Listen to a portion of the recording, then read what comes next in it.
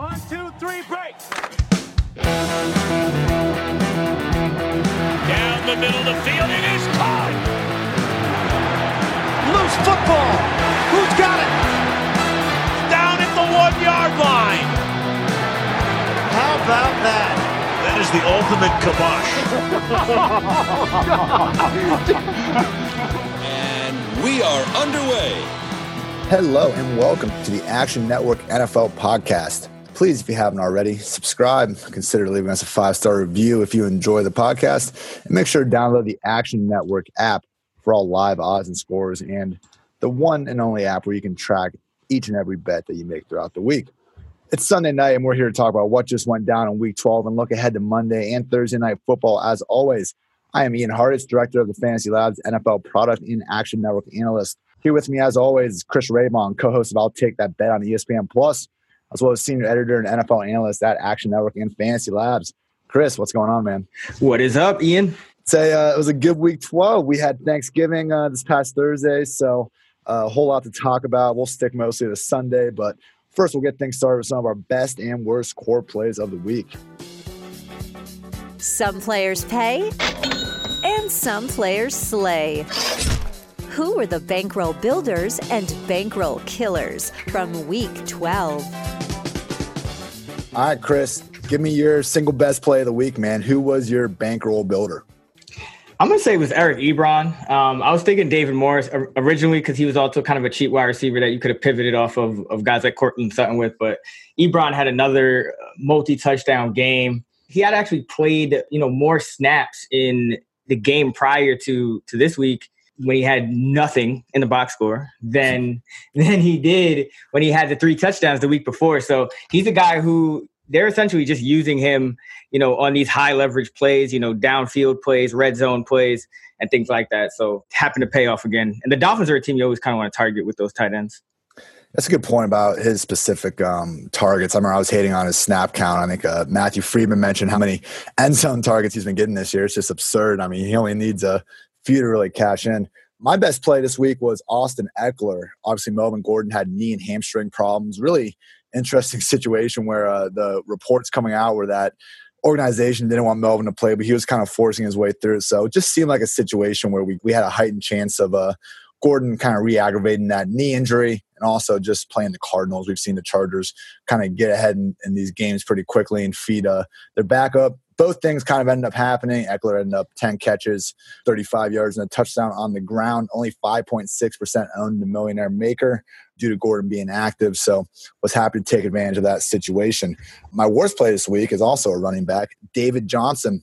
I like the matchup versus the Chargers defense. They lost their starting middle linebacker, Denzel Perryman, 2 weeks ago, defensive tackle Corey Ligent last week.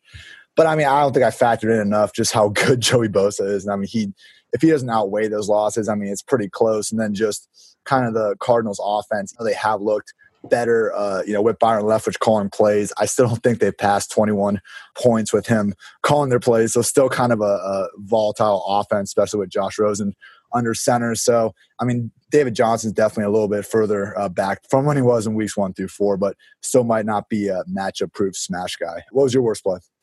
Jarvis Landry, he's a guy who I love the target share. I always try to target receivers who are getting a high percentage of their team's targets. But, with Landry, he's continued to be unproductive now for a few weeks in this Freddie Kitchens offense. And so I'm going to have to, downgrade him from some of that earlier season stuff with the old staff. And I just want to mention, too, about going back to the Ekeler and the David Johnson, like in our DraftKings models at Fantasy Labs, Ekeler was the number 1 projected flex play on the slate. Like he was the top projected plus minus of any non-quarterback on the slate. And it also had McCaffrey and Saquon Barkley with the top 2 projected plus minuses over David Johnson and Connor. So it was it kind of nailed it. Seriously, man. Yeah, I think with those higher priced running backs, looking in hindsight, I would like to narrow down my exposure a little bit more. I think a smart way of doing that is, like you said, looking at the value, looking at the projected plus minus. So something to improve upon in the future. All right, and now it's time to talk about the biggest fantasy disappointment of the weekend. I'm the trash man. Just throw me in the trash. You're garbage, and you know it. Totally unreliable. Is that it? Undependable. Is that it? That's it. You've been told off. How do you like that? Good. This week's trash man is Odell Beckham Jr. We got two big fans of OBJ here talking, but it was not his day. Owned in 24.7% of millionaire maker lineups. I mean, this Eagles secondary is just absolutely ravaged with injuries. They're allowing 92.1 receiving yards per game to opposing number one wide receivers, kind of even before they had all these injuries. So definitely the unit you want to attack with arguably the best receiver in the league. You know, even Beckham's bad games, he ended up with 5 catches for 85 scoreless yards. So it wasn't the worst thing ever, but just not really the smash spot that I think we all thought was coming. After the game, it was interesting because OBJ media told them that, quote, coming in, knowing that they've struggled in the secondary, personally, I would have loved to attack them, but it wasn't in our game plan. Chris, what are your thoughts on OBJ's, I guess, performance and to his comments? This is one of those games where I think it was just one of the, like a bad beat in terms of the scoring system used. Because, I mean, 5 for 85, you know, he led the team. You know, they threw for 297, but, you know, if you're not getting any, you just don't get a touchdown there. So it doesn't quite pay off. But I think his comments kind of speak to a larger thing with the Giants. I mean, you know, they're a little bit dysfunctional right now. They can have a couple good games and a couple bad games, and it's tough. It's tough. But I think this speaks to a larger point, though, and it's that coaches are going to game plan around different players in different weeks. And some weeks they're going to do what you think they're going to do, but other weeks they're going to kind of try to do something like a tendency breaker. And they're going to say, oh, well, the defense is going to pay attention to Odell, so I'm going to, you know, game plan and throw to Rhett Ellison or something like that. So NFL coaches do that all the time. Absolutely. And another situation where thought that could be coming a little bit was George Kittle, where we have no Marquise Goodwin, no Pierre Garçon, ended up being the Million Makers highest owned player at 28.5%. Another thing, just really didn't find the end zone. He had 6 catches for 48 yards, so not the worst day in the world, but just tough to deal with in your lineups when, you know, those high-priced guys just aren't quite getting it done. And now for the team that lost the public the most money this weekend, or as our old friend Joe Buck might put it, That is a disgusting act. That's right, Joe, the Pittsburgh Steelers. So this line opened up at Pittsburgh minus 3.5. We had 76% public tickets backing Pitt. Not as much as the money, though. So we saw it settle around 3 points by game time. Pretty tight, pretty ugly game in the first half. Pittsburgh was able to score a touchdown, a fake field goal right before the half, tied things up at 10. Juju Smith-Schuster had the touchdown of the day shortly after halftime, went 97 yards, showed off some speed and a nice stiff arm as well. But that was about as good as it got for Pittsburgh. They ended up turning the ball over 3 times after that touchdown. Manny Sanders and Philip Lindsay were able to find the end zone for the Broncos. And the final fatal turnover was a Ben Roethlisberger interception intended for Antonio Brown at the 2-yard line. And the funniest thing about this pick was even if the defensive lineman didn't get it, I mean, Bradley Roby was cutting across. Antonio Brown it was like a double interception in one play. So pretty brutal performance from the Steelers. Chris, thoughts on this beat and just performance in general? I mean, we consistently see the Steelers underwhelm when they go on the road. You know, sometimes, you know, it's usually in the 1 o'clock games, but I mean, it's just more broadly on the road, period. And in this game, I mean, you saw another game where Juju outgains Antonio Brown in terms of yardage. I think I tweeted out a couple weeks ago, you know, who would end the season with more yardage. And I think Juju won by a pretty significant margin. And it looks like he's going to continue to do that. Kind of interesting. You've seen like a watered down Antonio Brown, even though he's scoring all these touchdowns. But you know, Ben threw for 462, and the Broncos are kind of coming around and kind of getting it together a little bit too. So props to Vance Joseph, because I used to get on Vance Joseph, but he's getting some wins going here. For sure. I mean, it's so hard to hate on anything AB does. The guy goes 8 straight games with touchdowns. But yeah, man, I mean, his biggest game this year, yardage-wise, was only 117 yards. So we just really haven't seen that same week-to-week explosion that Juju is offering. But in the Pittsburgh offense, it's all good things. We even saw James Washington getting involved today, even though he's diving for passes. He should probably just be running under. But oh, I saw that one. Oh my! It was impressive until he landed and the ball wasn't in his hands. For sure, but just keep running, bro. It looked like a Madden guy just accidentally. But oh well, I'm still I'm still optimistic in James Washington's future outlook. But yeah, and it's also notable. I mean, Big Ben. So he threw 56 times, but Ryan Switzer had 6 catches for 67 on 8 targets. So they're starting to use him in that slot since James Washington, I guess, hasn't really popped quite as much as they hoped. So that's something to kind of monitor going forward as well. Yeah, Switzer's turning into basically the AFC version of Adam Humphries. That's my Yep. all right. Now we're going to take a quick review of the winning Millionaire Maker lineup from Pajama Daddy 17. Becoming a DFS millionaire? Talk about a dream come true. What DraftKings lineup lived a daily fantasy this weekend? All right. So Pajama Daddy 17 is the proud new owner of $1 million thanks to his lineup that contributed 252.82 points. He rolled with Lamar Jackson at the QB spot, Ravens defense. I mean, the way Lamar's playing, that's basically an RB defense correlation. His top 2 RBs were Saquon and Christian McCaffrey, who both smashed. Wide receivers were David Moore, who Chris mentioned a little bit earlier, along with Emmanuel Sanders and Juju, who we just got done gushing over. Tight end was Cam Brate with O.J. Howard sidelined. And flex play was our guy, Austin Eckler, who we mentioned earlier, was leading our models and projected plus minus. Chris, thoughts on this $1 million winning lineup? You have a couple correlations at play here. You have the McCaffrey, David Moore. So that kind of, in a 30 to 27 game, you're usually going to hit on a couple of guys that put up a high total in fantasy points. You also have the opposing offense correlation between Juju Smith-Schuster and Emmanuel Sanders at the wide receiver spot. So I thought that there were a couple of good correlations here. And then, going back to it, I mean, Saquon and McCaffrey, the 2 highest ceiling projections in the model. We always see this at the running back position. You can kind of get away with playing guys that are higher owned there because there's just not as big of a player pool to choose from at the running back position as the receiver position, where there's also more variance. It's just kind of, who ends up catching the touchdowns and whatnot. So you just saw 2 really high volume guys in McCaffrey and Barkley smash.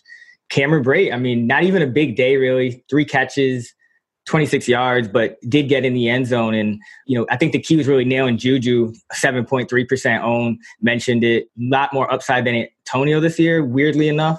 Nailing all those guys allowed him to, get away with having Brate, only 11.6 points and 16.5% owned. And I think we've seen that a couple of times. I think there was like a couple of these like really low scoring tight ends that we've seen in winning lineups this year. So tight end seems to be that position where you don't necessarily need to smash it out of the park, especially when a guy like Kittle, who's really high owned at a higher price, busts anyway. You can kind of get away with a lower price guy as long as he doesn't completely bust. Yeah, I know last week Zach Ertz was that high price guy that completely busted. And when you're paying that far up on a tight end, hard to rebound the rest of your lineup. All right, now we're going to take a quick look at some of the day's key injuries. Keep your head on a swivel for the injury report. First one that pops out, Marlon Mack, Colts running back, really taking over that backfield in recent weeks. Suffered a concussion, I believe is the 4th quarter of their Colts comeback victory today, but he did not return. Colts will be playing the Jaguars in Jacksonville, I believe, next week. We saw Mack not in the lineup from weeks 3 to 5 this year. Nyheim Hines and Jordan Wilkins pretty much split time as the early down. I mean, in terms of rushing, Hines had 24 rushes, Wilkins had 20, but Hines was still the guy that was on the field way more, and he was the clear pass down back. Chris, what are your thoughts on this kind of 2-back committee moving forward if Mack's going to miss a game or 2? Nyheim Hines is probably going to be the guy that's going to get more volume. I mean, you said it. He's been on the field more. He's a guy that can give you more in the passing game. Against Miami today, Mack 15 carries, Hines 9 carries, and then Andrew Luck got the 2 carries. Wilkins did not get any carries. I believe he got 3 targets for 32 yards. So I guess he actually, he can contribute in the passing game as well. But Hines is the more dynamic back, and you're going to kind of see him in that Tariq Cohen-like role where he's going to be maybe like a little more than 50-50 guy and he's going to probably put up the more fantasy points more weeks than not. Yeah, it's an interesting spot with Luck, too. I know Ahmed Bradshaw was scoring touchdowns every other week when he had that role way back when. Oh, yeah. All right, next key running back that's hurt, Melvin Gordon. I mentioned a little bit before, we're talking about Eckler, how he was coming into this game injured. Took a nasty-looking hit. The initial diagnosis is an MCL injury, and Chargers beat reporters are saying there's a real possibility he misses their Week 13 matchup versus Steelers. The good news is that at least doesn't seem to be a season-ending type injury. Obviously, Austin Eckler here is the guy, but we did see, I believe he actually didn't even lead the Chargers in carries because of Justin Jackson, but that might have been a little bit of mop-up time. What are you expecting in the Chargers backfield if Gordon has to miss some time? I think Eckler is going to be the lead guy. He's going to get the most touches. I do think they'll use Jackson kind of the way they use Eckler, even though Gordon is their main guy. So I think it's just, you'll probably see Eckler for around 50 to 60% of the snaps and touches, maybe a little bit more, like 2/3. And I think you'll see Jackson for the remaining 1/3. Definitely a situation to keep an eye on. We'll see if that offense can keep rolling. A little tougher road date in Pittsburgh next week. All right, Andy Dalton is the latest Bengal to get hurt. He injured his right thumb. X-rays were negative at least, but I mean, when you're obviously a right-handed quarterback, it's going to be a little bit of an issue if you can't grip the ball the way you need to. This Bengals offense, though, anyway, 21 or fewer points in 5 of the last 6 games without having A.J. Green. Talent level is just way down. No Tyler Eifert, obviously. We're looking at Jeff Driscoll, a 6th-round pick from the 2016 draft.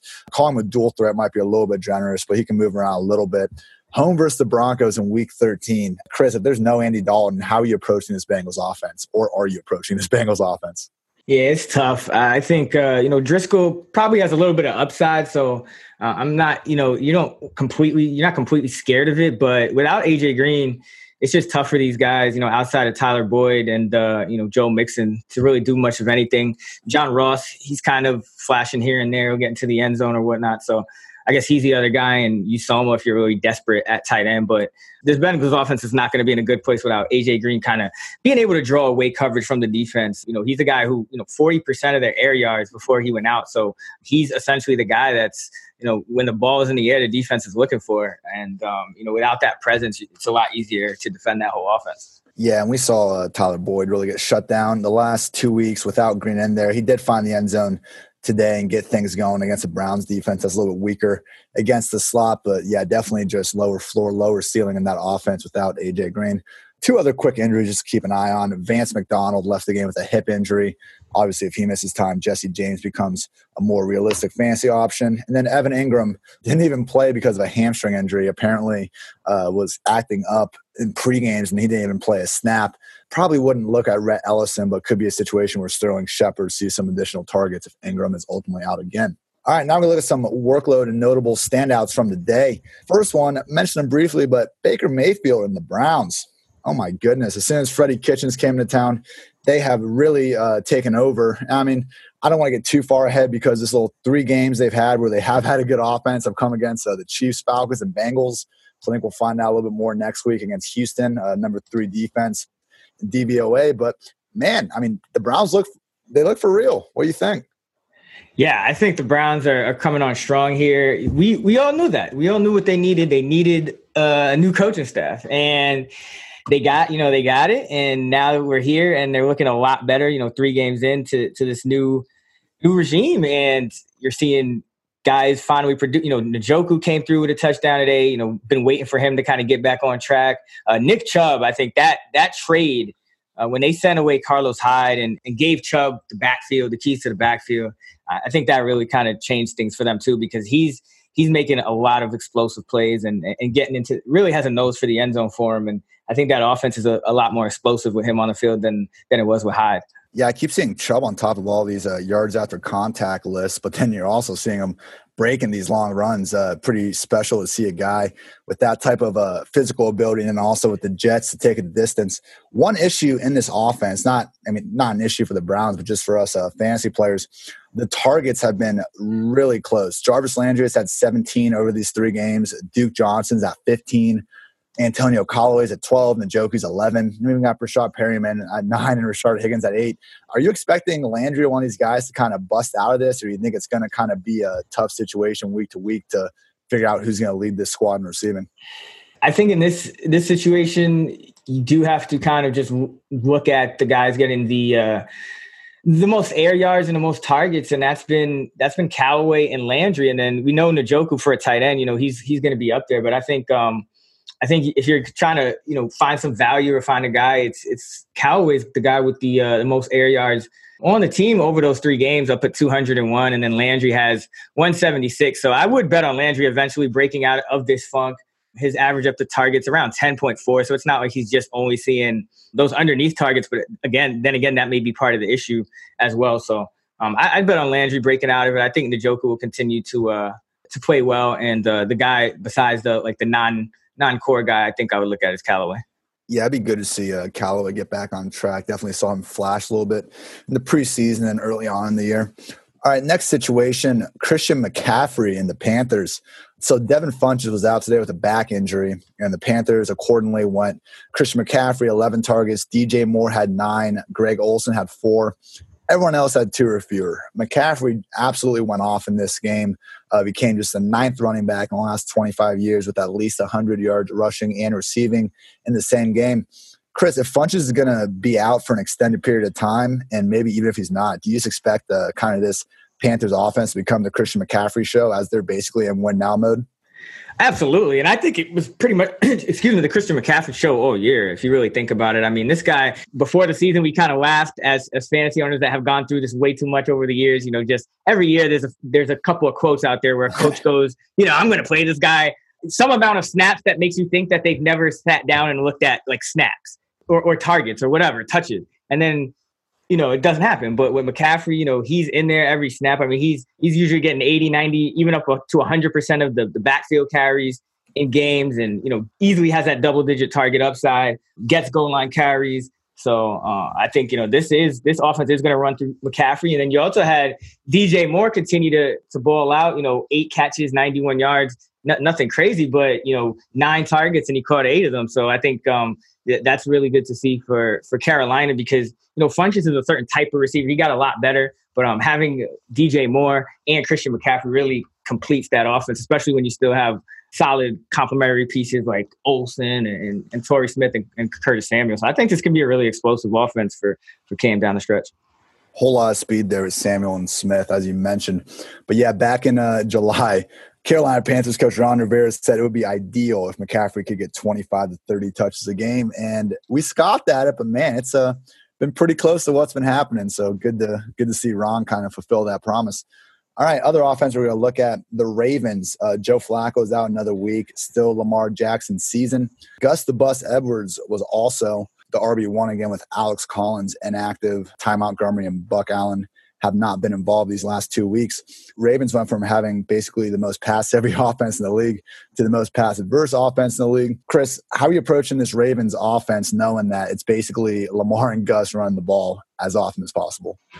Yeah, I think the receivers all get a downgrade. I think John Brown in tournaments will continue to be a good option just because he's the kind of guy, if there ends up being a bigger play, a big play, or a kind of a play that is worth stacking, it's probably going to be him. But Gus Edwards, I mean, if you have a team that's going to run instead of, the NFL average is around 30 times a game, you're running, 40 times a game or more. That just raises the floor of a running back, even somebody like Gus Edwards, who hasn't really gotten too involved in the passing game, at least not yet. So for them to be having that kind of run volume, I think it really helps Edwards. And I think when Collins comes back, he'll probably play second fiddle to Edwards. Kind of like these last couple of weeks, they've given Edwards around 2/3 of the carries. Today, 23, Montgomery 8, Allen 1. So they continue to kind of give him the majority of carries in that backfield, and I think we'll see that going forward. Yeah, Johnson had 23 carries today. That was the most by a Ravens running back since Terrence West in 2016. So, it seems like it's the bus show in the backfield. But, yeah, man, I don't know what to think about these receivers. Willie Snead led the team with 8 targets last week. He didn't even have a single target today, and he actually was on the field for almost the whole game too. So it's going to be a tough situation to figure out there passing the ball. All right, now we're going to look ahead to Monday night's matchup between the Titans and the Texans. This game is in Houston.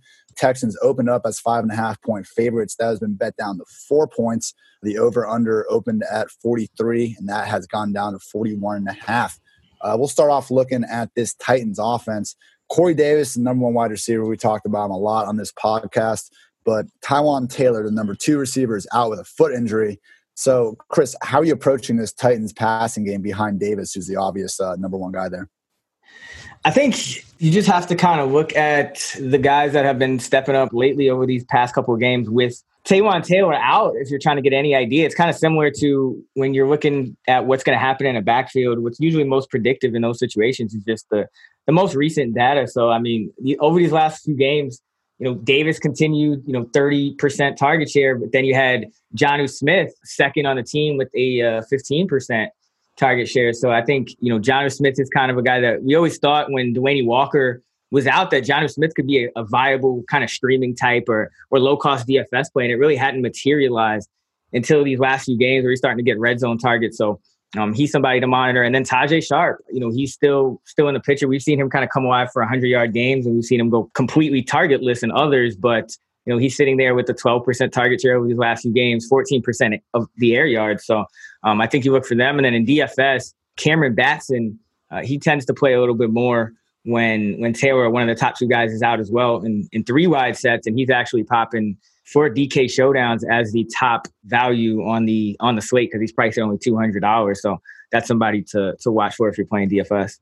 Yeah, good stuff. And as you mentioned with Jonnu, I mean, he only had 3 or fewer targets in weeks 1 through 10. In week 11, he pops off for 8. So we'll see if that's a trend that could perhaps be capitalized on here in his last 5 weeks. All right, quick look at the Titans' backfield. We've kind of seen Dion Lewis take over this situation the last month or so. He's had at least 19 touches in 3 of the last 4 games. He's out-touched Henry in at least those 4, really, for most of the season overall. But this is a tough matchup. The Texans, they ranked 3rd in overall DVOA, number 2 defense versus the run. Only Saquon Barkley, and he had 82 rushing yards, has gone over 75 yards on the ground versus Houston this season. So, Chris, I mean, tough run defense, mediocre Titans run blocking offensive line. This has to be a Dion Lewis game, right? You would think, but it's tough because there's just so much. There's no kind of rhyme or reason to if they're going to use him or not by the goal line, which can create variance where Derrick Henry ends up getting the touchdown. So and he hasn't always kind of came through with those targets like you'd expect on a consistent basis in some of these games. So, for example, against Indianapolis, even in a blowout, he didn't really do anything in the passing game, which was kind of surprising. So it sets up well as a Dion Lewis game. But I think if you're playing like a DFS tournament, you always have to kind of consider Henry in the same way you kind of have to consider LeGarrette Blount, like on that Thursday slate, even though he's the underdog and playing a tough defense. It's just when you have a guy that has that multi-touchdown upside because they get work on the goal line, then those guys are always kind of the lower-owned tournament plays that you can pivot to. Yeah, definitely on a full PPR site like DraftKings as well, where you just don't expect guys like Henry and Blount to go off until, of course, they do on Thanksgiving. All right, now this Houston pass offense, they replaced Will Fuller, obviously torn ACL, with Demaryius Thomas from the Broncos. So it hasn't gone all that great to start. Demaryius Thomas has 3 targets in 2 weeks.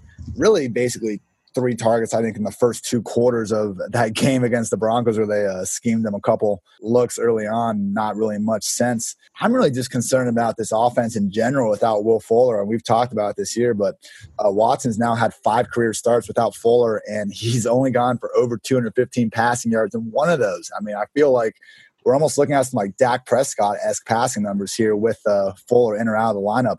With Fuller, Watson's averaging 9.04 yards per attempt. Without, he goes all the way down to 6.92. Chris, is this a sample size thing? Or, I mean, are these legitimate concerns about the Texans offense not really having that explosive factor moving forward?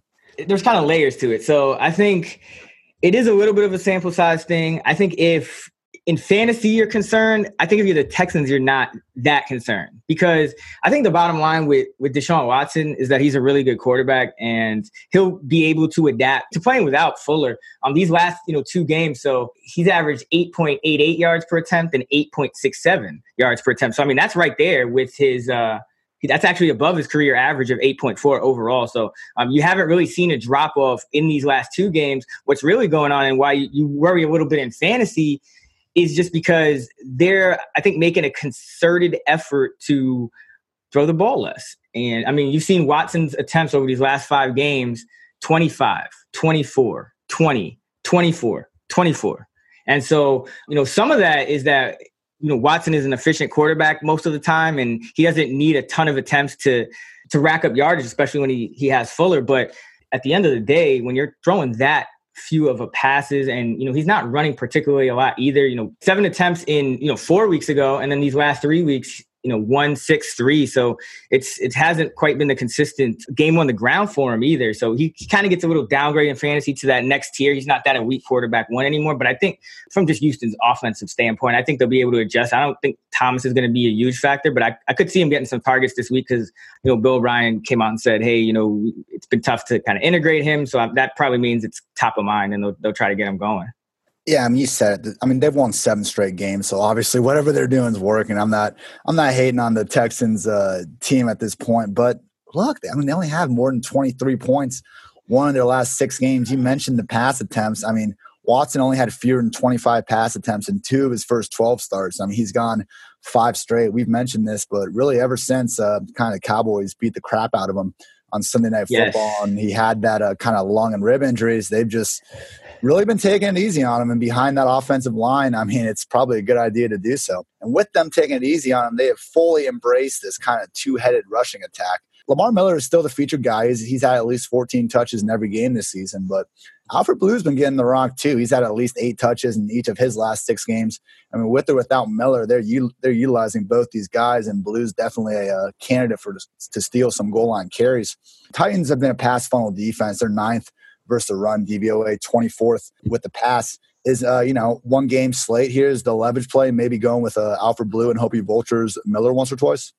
Absolutely, because he vultures Miller not just in scoring position, but just sometimes in general, in the natural flow of the game. So, there's been games where Miller, is getting, 70, 80, 90% of the carries in the backfield, but you mentioned it, Blue's consistently mixing in for carries, and sometimes that ends up being closer to 50% of the carries. So it's all about, market share. It's one of those stats that you can sort by on the Fantasy Labs model, and you can look at market share of touchdowns or market share of carries or whatever not. And I think that's really important, especially on one game DFS slates, because whoever is kind of hogging the production, that's going to most of the time inversely correlate with the other guys. So if it's, you mentioned it, you got all the leverage here with playing Blue. But that said, I think Miller is a very good play, especially in the captain slot on DraftKings, because if you look at it, kind of the most common lineup construction you see in a lot of the optimal lineups or the lineups that end up winning the tournaments has the favorite team's running back in the captain slot. And it kind of builds around that. So I think Miller's still a good play as a home favorite running back. For sure. And we've seen Miller go for at least 85 or more rushing yards in 3 of the last 4 weeks. So really, I feel like right when we started getting the news that Dante Foreman was going to return to practice somewhat soon, kind of got Miller to get his butt back into it and get going again. So, all right, now we're going to look ahead to an awesome edition of Thursday Night Football, or so we think. We got the Saints and the Cowboys. The Saints are currently 7.5-point favorites in Jerry World, and the over-under is resting at 53.5 points after opening at 51.5. So the main question with the Cowboys these days is the Amari Cooper effect. And it has looked pretty freaking legit. We've seen Ezekiel Elliott go for 160.8 total yards and a touchdown per game in these 4 games with Cooper. Dak Prescott has seen his yards per attempt go from 6.9 in weeks 1 through 8 to 7.8 in these last 4 weeks. Of course, always a threat to run the ball. Chris, what are your thoughts here on this Cowboys offense with kind of Cooper, I guess, at least forcing defenses to respect that deep ball? Or do you think maybe he just had a good run against the Eagles and Redskins and it's still maybe a vertically limited Cowboys offense? No, I think Cooper really helps this offense because it does everything that they needed. It gives them everything not everything that they need, but it gives them what they kind of lost with Dez Bryant going away and never having somebody to replace him, which is somebody for Dak Prescott to just kind of feed the football to, and somebody that makes defenses, as you mentioned, respect Ezekiel Elliott. And I think, having a receiver that can, do both of those things, that's not just let's say a decoy who can clear out and maybe make defenses respect Zeke, but, it's still not someone for Dak to go with the ball. I don't think that would help quite as much. But the fact that Cooper is kind of able to do that and get open enough to draw a lot of targets is key, because remember, targets aren't just a usage stat in the way that a coach kind of draws up a running play and a running back gets an attempt and you can kind of rely on it. A target is somewhat skill-based in that, when you're running and you're competing against, 2, 3, 4 other guys who are also running routes. And when you're able to draw a target and then not only draw a target, but catch the football and turn it into positive plays. Like, that's obviously the essence of football. And, Cooper's 22 catches in 32 targets. He's got 349 yards, 3 touchdowns already. And that's just in 4 games, and 24% of the targets, 33% of the air yards. I think that's big for Dak. Those 33% of his air yards changes his whole statistical outlook. And it changes this offense. So, kudos to them for kind of, they got criticized for what they spent on Cooper, but he's looked worth it. And I think the more and more that, Cooper's obviously had his issues with drops and whatnot, but Ian, I mean, the more and more you look at it, doesn't it look like Cooper's struggles were probably a lot more on Derek Carr than probably anyone thought? Absolutely. I mean, Derek Carr seems to keep getting all these passes, and like I just don't get it, man. Like no 9-figure quarterback has ever done less with more than Derek Carr. They surround with one of the league's highest paid offensive lines. He's got Amari Cooper who's just balling out with Dak Prescott, who was the butt of everyone's joke a month ago. And now Dak's just playing better than we've ever even seen Carr play a little bit. So yeah, I'm with you there, dude. Like I don't get it. And the worst part was, like, Carr didn't even give Cooper a chance to be this. Like, he was feeding Michael Crabtree and Jared Cook instead of this guy. Well, yeah, and that's the thing with Carr is that, so he combines kind of the worst qualities of Alex Smith with, and, that's not a knock on Alex Smith. I mean, we know what Alex Smith's limitations are. He's not aggressive. He doesn't like to throw into tight windows. And, Derek Carr is the same way. He likes to get rid of the ball really quickly, but he combines that with no movement ability. That's really, I think, the killer, because a guy like Alex Smith, when a play breaks down, he doesn't automatically always have to chuck it short. He can, pick up first downs with his legs or get into the end zone with his legs. Like, Derek Carr is not giving you that. So he's just a below average quarterback, and his upside is kind of limited as well because of that. And you said it, he just didn't give Cooper a chance.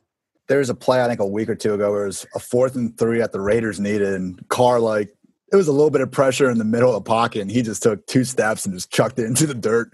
And it was almost like a stadium-wide, like, what the hell is this guy doing type of groan. But, oh, man, enough of Derek Carr for this Saints-Cowboys preview. Now looking back to Zeke here for a second. Like I said, man, I mean, he is just absolutely killing it. I mean, really just looks faster, more athletic. Obviously, having maybe a less guy in the box will do that for you. But I think we saw that a little bit last year as well. Kind of a slow start to the season, but, I mean, he is rolling now. But we got this Saints run defense. Nobody's even gained over 70 yards on him this year. I mean, they've held Gurley to 68, Mixon to 61, Saquon to 44. That's not like they haven't been tested. We've talked a little bit on here about how, the Saints have had these rough games on defense against the Bucs, Falcons, and Rams. Other than that, though, they've pretty much held everyone underneath 23 points and looked pretty solid. Do you think the Cowboys here can win this matchup with Zeke in the run game? I don't think they have to anymore, because they've kind of figured out that, okay, we can throw the ball to this guy too. That's been, I think, the top reason that Zeke has been able to kind of get back on track is that he's been able to offset any type of slow start in the run game with these receiving targets. And with Cooper on the team, Zeke is up over a 20% target share. He's at 21% of the targets, and that's huge for a running back, and that's huge for him. So if he starts getting stuffed for whatever reason, I don't think that'll necessarily happen, but even if he starts getting stuffed in this game, they can throw him the football, and I think that that'll keep them on track. But New Orleans, they give them a lot of credit. I mean, their defense is really coming on strong. They're able to defend the tight ends really well. They stop playing Manti-Te'o unless there's like a team that runs a lot of double tight end looks and stuff like that. So this New Orleans defense in general, I think we have to take a little bit more seriously. But I'm curious, Ian, as to what your thoughts on, like, do you think that because like we're used to talking about the Saints offense in the dome and how good it is. But now the defense also benefits from being in the dome. Do you think they travel well? Do you think they have as much success as they had against the Falcons in Jerry World? I'm not sure if they're any better just because they're in a dome, but maybe it does at least give them a chance to kind of flash that athleticism, because you do look at this defense, at least now versus beginning of the season, there's at the very least you got more talent on these 3 levels. I mean, Eli Apple hasn't had the greatest start to his career, but this is still a guy that was picked 10th overall, arms down to his freaking knees. He's ran a 4.3 or 4.4 at the combine. He's across from Marshawn Lattimore, another top 12 pick. You got another, I mean, basically Ohio State's secondary down there with Von Bell at safety. But, I mean, all these guys are pretty highly touted college prospects that have come out in the league and at least flashed that same high level ability, even if it hasn't been the most consistent. So I think it does make sense that we've seen this defense kind of begin to gel a little bit better as we're going on. But I'm not sure if, just being in Jerry World particularly, I don't know. We haven't really seen Jerry World be a big home field advantage in years past, I think. I was just more so thinking of like we've seen the Saints D come on these last few games, more so like especially that game against the Falcons. They did it at home. I think that it's easier to get pressure when you're at home. You got the crowd behind you. So I'm interested to see, if they can kind of get as much pressure because they're leaving their corners, those guys you talked about in man coverage. Eli Apple, he was one-on-one a lot of the time. Sometimes they give him help over the top, and they'll leave Lattimore alone on the island too. So it's kind of interesting to see, will they be able to get as much pressure in this game and continue to play this stout defense that we've seen? Because if so, they have to be like the Super Bowl front. They are the Super Bowl front runner, but if that defense can play well again, this team is so scary. Yeah, man, the cornerback situation has been a little hard to figure out since they got Eli because the first 3 weeks they just stuck Lattimore on one side and Eli on the other. They stayed there. In these last 2 weeks, they've faced a team with a good enough number one receiver to kind of start shadowing.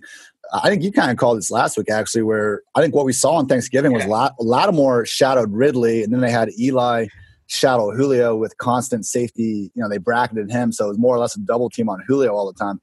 Do you think there's even a number two receiver on the Cowboys worthy of that, or could we almost see just like a bracket on Cooper with Lattimore?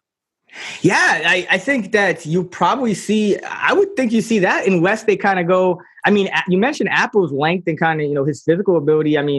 You could very well put Apple on Cooper as well. I think if Apple's playing at that level where you're actually questioning what they're going to do, that's just a real step up for them on defense. So, but I think, I don't think Michael Gallup warrants like any type of special treatment. I think they actually might feel comfortable doing that again, where they'll leave Lattimore on an island with Gallup because I don't think they'll be scared of that matchup at all.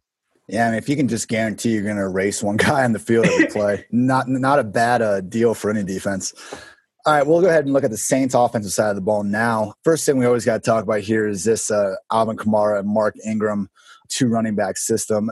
I will just say I've never seen two running backs just enjoy watching each other score as much. Watching these Saints games is just a joy. It looks like their entire team is just having the time of their lives. And why wouldn't they? They're killing everybody. So but anyway, since this week 5 bye, we've seen Kamara be the lead back. He's averaging 42 snaps per game compared to 30 for Ingram. But much like last season, both these guys are producing in one of the best offenses in the league. But Chris, what are your thoughts here for these two running backs, specifically Thursday night?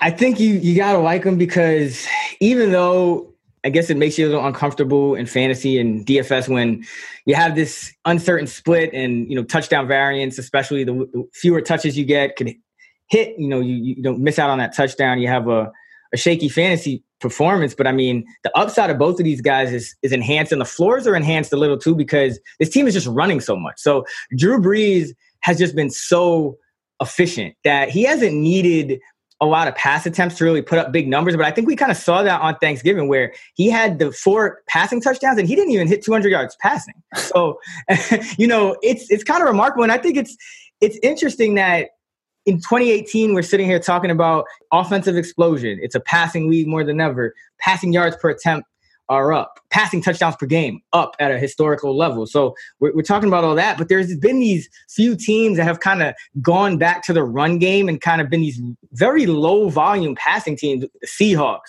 it's worked for them. Russell Wilson's still throwing touchdowns. They're still winning games. In New Orleans as well, where Drew Brees isn't really attempting a lot of passes. They're using Taysom Hill to run the ball. That they have these two backs that they're trying to get double-digit carries each game or double-digit touches. And it's crazy to see, but New Orleans is not really a passing team. So I think that's what really helps those two guys, Ingram and Kamara, is that, this is a team that's committed to the run and they're good enough that you don't expect them to just fall behind in a game and have a real bad game script to where they're not going to be able to run the ball. So I think, you continue to ride with these guys. So at least in the first couple weeks with the Saints offense, when we did see them throwing the ball, we could basically ensure it was going to Michael Thomas or Alvin Kamara. Really wasn't the case this last Thursday when we saw Traquan Smith was out with a foot injury. Obviously, that will be one of the top injuries to monitor for this game going to Thursday. But without Traquan involved, Michael Thomas had 6 targets.